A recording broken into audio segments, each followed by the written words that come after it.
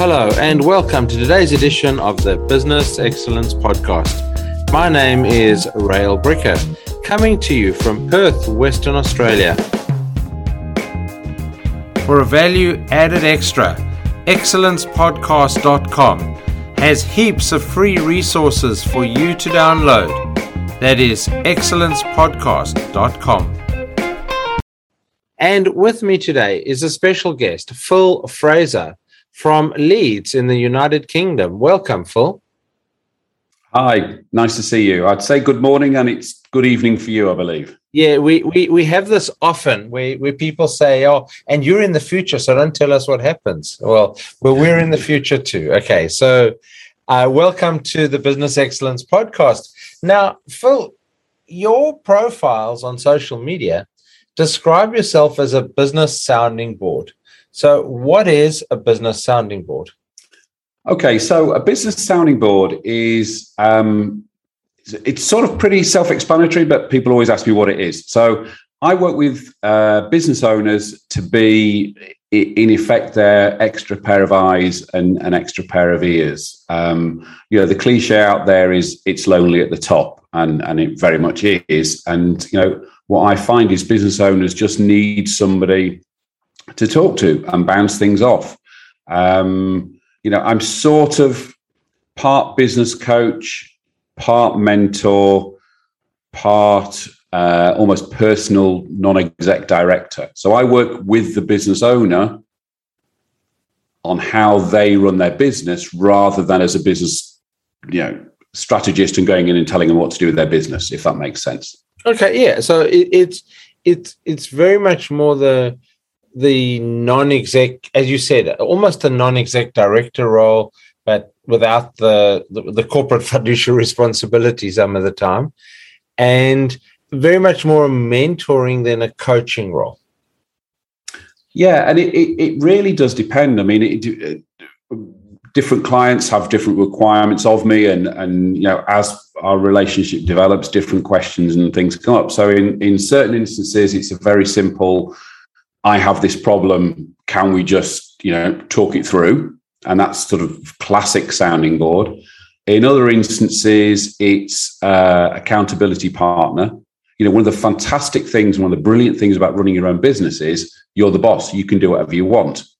The downside is you've got nobody to tell you, hey, did you do that thing you said you were going to do last week? Because you're the boss. You go, I don't want to do that. That's too complicated or too hard or too difficult or too long, and I want to go and play golf. So you go and play golf, or you do something you enjoy doing. I'll spend time on the marketing because that's fun, rather than I've got to sort out this HR problem. So a sounding board is also an accountability partner who says, hey, it's your company, you're the boss, but we said last week you were going to do A, B, and C. Did you do it? And then other times it's simply, Phil, I've got this problem. How did it look when you did it in your business? And I can say, well, we had this issue and this is the way it played out for us. I'm not telling you how to do it, but, a view of somebody else who's been in that problem is a great way of saying, oh, okay, so A, this isn't abnormal. It's, it's expected. It's the sort of thing that it's not just my business. It's not just me. And then we can talk through stuff. Okay, so the business owners who work with you or would benefit from a sounding board, I ask this question a lot of people who work in the mentoring space. How important is it that they are coachable? That's absolutely the key. That is absolutely the key. When I first started doing this, I went through the process of going, okay, what does my customer avatar look like? And I did it the usual way people would do it. So industry sector, size, age, that type of thing. But actually, it's a mindset thing. There's no point in me talking to a business owner who's not going to listen, who doesn't want to change, and on the positive side, isn't proactively looking to improve and get better. I'll give you a very, very brief example. I worked with somebody a couple of years ago. This was in an unpaid scenario because it was a contact of mine. Went through quite a long process of putting together a strategy for his business, presented it back to him and his team, or he and I presented it to his team, and it just went in a drawer because he wasn't open to change. So actually, the person who is going to take me, or indeed any other mentor or coach on board, has got to be open to change, because otherwise it's pointless. Okay. And if somebody, if somebody is not admitting they have a problem, so I often see that. I see that a lot. I see people who the old saying, they can't see the wood for the trees, but we can all see, we collectively, the royal we, okay, we can see a problem. We can see a problem coming, and yet, how do you drag them along? How do you take them to water and, as I say, hold their head underwater sometimes? But, or is it not possible? Do they actually have to come to that conclusion on their own? People always talk a lot about, you learn more from your mistakes than you learn from your successes, but you have to be open to listening and learning. And if they can't see there's a problem, or if they don't recognize that problem, or even if you or I or any other coach or mentor says to them, look, you have a problem with this issue or that issue, and they stick their head in the sand and go, no, it's all right, or we always do it like that, or that's the way the industry does it, it can't be changed, then you can't help them. Hopefully, being able to give that, wood from the trees view allows them to go, oh shit, you're right, I never realized that. And that's often the case, is actually they don't recognize the issue. And then once you recognize the issue, you can go, okay, let's find a solution. But even those people who you say this is an issue, and then they don't change, you can't help them. You can't help them at all.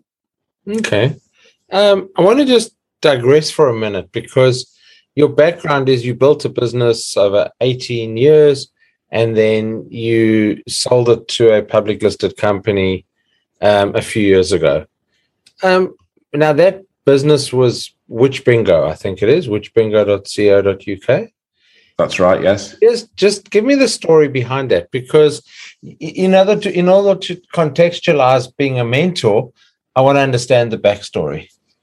Yeah, and actually, you're right to raise it, because that's where I position myself. Is there are a lot of coaches out there who've read a book or been on a course, or God forbid, bought a franchise and then go, hey, I'm a business coach. Whereas I always tell people, look, I've been there, done that, got the T-shirt, got the battle scars. I'm simply a business owner who's slightly further down the same train track as you are, so I can speak from experience. So yeah, the very brief version of my story.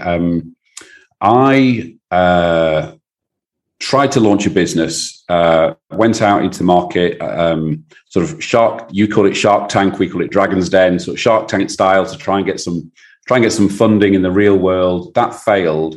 Off the back of it, I'd built a website that was there to actually collect data that I could use in my presentation for this business pitch that failed. And the short story is, people started saying, can I advertise on your website? Now, fortunately, my background pre the business was in advertising sales. So I used to sell advertising space in magazines and newspapers. So this was pretty much what I'd done, but on the web. So I said, yeah, send me some money and we'll run some ads on the website. And in very, this is a very, very simple version of it, 18 years later, we sold it to a PLC. We went through all the growth pains that everybody goes through. So it started initially with myself and my wife at home, no funding, nothing. We had 5 years when we only had freelancers. We then take the big scary step of an office and staff. That's proper grown up, proper grown up stuff. And at the time is scary. And then, the business growth, and business growth isn't linear. It's up and down and round and backwards, and, 3 months of, yeah, we've cracked it. And then 3 months of, oh shit, we're going bust. And then, all that sort of stuff. And actually, interestingly, since I've been doing what I'm doing now, I realized that there were 3 or 4 key parts of that journey where we had external input from independent advisors in different guises that made a huge difference each time. So it's actually interesting looking back and going, oh, well, that step change happened after we got somebody in, and that step change happened when an advisor came in and we did this project or this process, whatever it was. And then 18 years after the accidental launch, a PLC approached us. Again, this is very simplistic version of it. Approached us, said, we want to buy you. And we went, yeah, okay, give us loads of money and I'll give you the keys. And that's what happened. Yeah. Oh, having been down that road myself in the 90s, we started a business by accident. We only were in it for 6 years. But 1990, we started an education business in South Africa. And by 1996, a listed Shell approached us and said, here's some money and some shares. Would you like to sell your business to us? And that was actually an interesting career shift for me, because we got into M&A and venture capital by doing a lot of acquisition for them after that. But it was a lot of fun. How many guys today, and there are a number of advisors out there and mentors who say, when you start a business, I'm not quoting Simon Sinek, start with the end in mind, but that, because that's kind of different. But what they're saying is, when you start a business, make sure your structures are right for your exit. How many entrepreneurs have you ever come across that actually can do that? I think it's rare. I think, we started our business as an enormous amount of people do, with the aim of paying us or getting enough money in, A, for the business to keep going, and then B, to put food on the table. And then, then maybe it's like, oh, we might be able to upgrade the car. Then it might be, oh, we can go on holiday this year. And I think many, many businesses start with that in mind. It's only when I think you become a grown-up business that then most people start thinking, okay, right, if I'm going to sell this, I mean, there are certain, and we sort of did it by accident. There are certain things you have to have in place to be able to sell, and you'll know this. The business has to be able to run without you, the business owner, in place. That's the key. Somebody said to me, you have to make yourself redundant. And that's one of the key things. Because if you are if you're a self-employed plumber, for example, and there's nothing wrong with being a self-employed plumber, you haven't got business to sell, because you are the business. And I think as the business develops and as you become more successful, and then you start thinking either proactively or just subconsciously that, one day I will either need to or want to sell this, you then look at it and go, well, okay, I can't sell it at the moment because I'm too integral to it. And you start extracting yourself, and you put the management team and reporting systems are in place. And again, because we, like you, we set up by accident, and because we had no shareholders at the time, or we had no shareholders, full stop.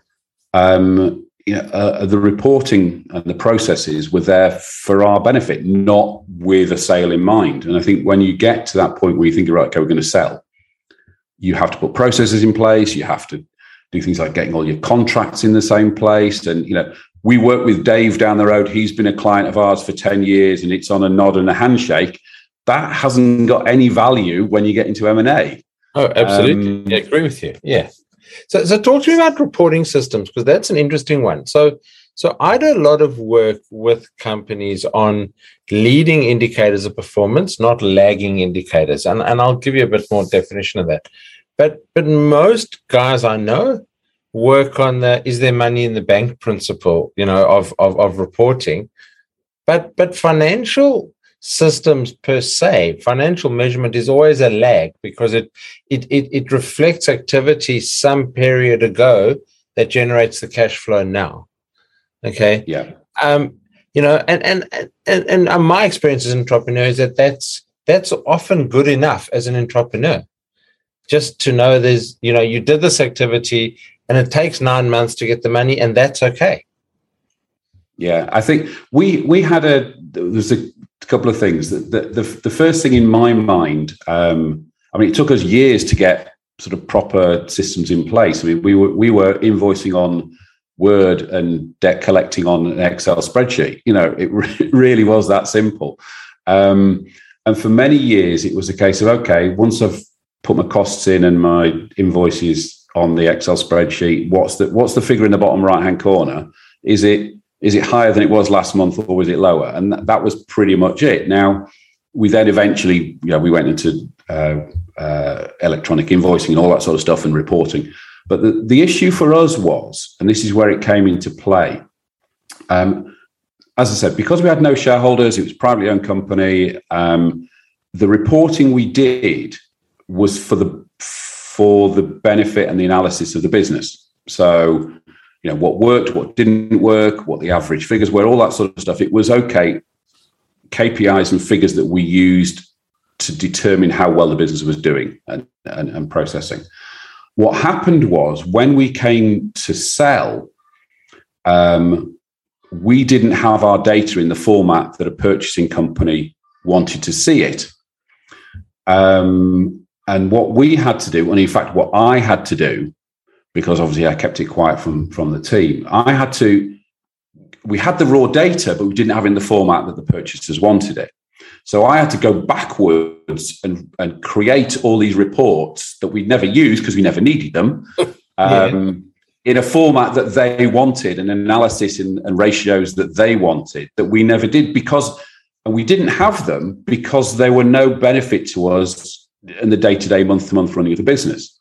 So again, this is one of the things I talk to people about is, if you're looking to sell, you need to understand what the market parameters are and then have those parameters in place in your business. So certain industry averages and run rates and things like that, we didn't use, so therefore we didn't have them.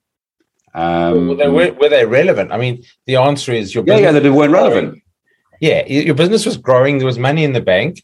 You'd paid off the car. You'd paid off the house, or whatever. As an entrepreneur, that's part of the joy of being an entrepreneur. That, well, let's go to the Bahamas for 2 weeks because we can. Yep. But as I say, I mean, I'll tell you a very funny story. The other thing was, because we were a website, and obviously there's the tech side of it, our purchasers wanted to see the tech, the sort of under the hood. Now, I have a very basic understanding of websites, so I'm not a techie, but obviously on the day-to-day, week-to-week running of the business, I have no need to see the raw code of the business, to see what the website does. So I had to somehow find all our back-end passwords and logins to then share them with the purchasers. And I managed to sort of, by asking, I told everybody, I've read something about security. We have to have all our passwords in one place and locked down. So I had access to them. Then I had to come in on a Sunday morning when nobody else was in the office and log in with these other people and show them. And again, that's another thing for potential purchasers. When you get into website coding, some coders will comment stuff. You're like, this line does this line does that. When it's a small business, you don't need to do that. So then when purchasers are going, what does this line of code do? I don't know, and nobody's commented. So again, it's all about, this is all part of this bigger picture of, as you said, if you start with the end in mind of we might sell one day, it's actually putting good habits in place and good processes and systems in place, that when you come to sell, they're in place. Inevitably, that won't happen, because when going back to what I was saying, when you start up to be able to put money on put food on the table. Absolutely. There's an economic imperative when you start to do what you do. So tell me something. You've developed something called the Pitter Patter, or PITA PATTER system of problem solving. Tell me about that. Okay. So Pitter is pain in the arse. PITA.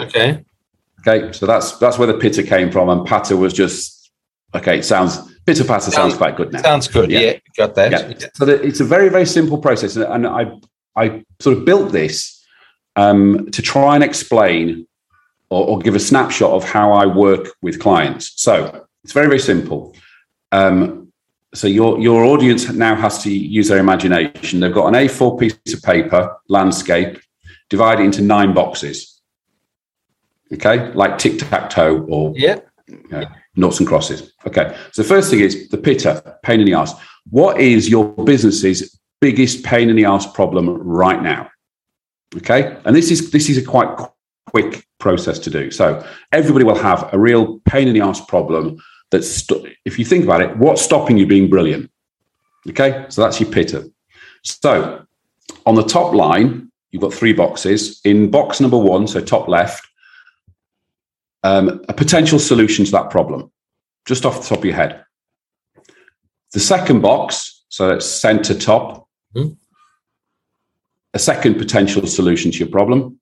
And the third box, a third potential solution to the problem. So you've now got, just again, off the top of your head, I know it might be, let's take something really simple. We're not making enough profit. Okay. Solution number 1 might be put the prices up. Solution number 2 might be increase your product range. Solution number 3 might be reduce your own costs, however it might be. Okay. This is very, very simplistic. Okay? Yeah. So your middle line under the first solution is 3 reasons, 3 pros, 3 reasons why it's a good idea. Okay. Your second box is 3 reasons why idea number 2 is a good idea. And then the third box is 3 reasons why idea 3 is a good idea. Okay. And then your bottom row is 3 reasons why it's a bad idea, or 3 cons. So we've got 3 lots of pros, 3 lots of cons for 3 different solutions. Then you can look at it and go, right, okay, which of these 3 is going to be my solution, my chosen solution to my problem? The pitter at the top. Yeah. And you go, okay, that's the one we're going to go with. Right, let's smash it out of the ballpark and go with it. Now, that is a very, very simple process. I've obviously oversimplified it, but that is, firstly, it's a great example of how I would work with a client, because that's pretty much what we would do if they had a problem. It's really, really great at cutting through the crap, because you just sit there and go, okay, that's just taking me 5 minutes or less than 5 minutes to work through. Obviously, it's going to take a bit longer. You could do it with a team. You could do it with your team as a thinking, a blue skies process. But what it does is it just goes, right, there's a problem. Here's 3 potential solutions. That's a good idea. That's not a good idea. That's a good idea. That's not a good idea. Right. We've now decided. Then we go, right, okay, how do we solve, which way do we do it? Okay. All right. So, often those solutions are right in front of you, and you just need a process to actually order them to get to the right answer. Correct. And it will be, the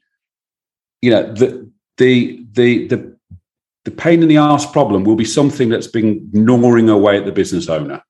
It'll be the one that they're thinking about when they go to bed at night. It's the one that wakes them up. It's the one where they're out with the kids on a Sunday afternoon and the mind wanders and go, oh, bloody hell, I've got that problem. But what it does is this process just pulls out all the thoughts that you've probably had. Okay. And then when you look at it, you can go, right, logically, I can see which one has the best ratio of pros versus cons. And obviously you could do 5 potential solutions and you'd do 4 pros and cons each way. It's just a simple way of doing it. And as I say, you could do it with a team, and the whole team can chuck their 10 pence in. Oh, we can't do that because that doesn't work. Or that's a good idea because I saw that at the company I was at before and it worked really well. And then then you've got the clarity of, right, let's go forward and solve this problem. Okay, that's fantastic. Phil, we're getting to a point where we're going to run out of time. We try and keep the episodes to between 20 and 25 minutes, mainly because that is about the average world commute. When people get back to working in offices, and maybe a whole lot of them don't, the idea is that people commute for that length of time, and so they can enjoy a full episode on their commute. So that's where we try and keep to that sort of time for most of our episodes. So Phil, if anyone listening would like to get hold of you, like to work through their pain in the ass problems, how do they do that? What's the best way of getting hold of you? Okay, so the best way of getting hold of me is either find me on LinkedIn. I'm on LinkedIn most days, just Phil Fraser. Or if you go to my website, which is www.philfraser.co.uk. Now, don't go to philfraser.com, because philfraser.com is a medieval reenactment costume company. So there's people dressed up as Robin Hood, and there's bows and arrows and all that sort of thing. That's not me. That, if you're on there, that's not me. So it's philfraser.co.uk, and all my contact details are on there. Perfect. Thank you very much, Phil. Thank you for being a guest. Thank you for sharing about your journey. Thank you for sharing your thoughts on mentoring and sounding boards and why that's so critical to our entrepreneurs. This is Rael Bricker signing off for another edition of the Business Excellence Podcast, with a reminder to pop along to excellencepodcast.com, where you can download a number of free resources to help you on your journey to excellence in both business and in life.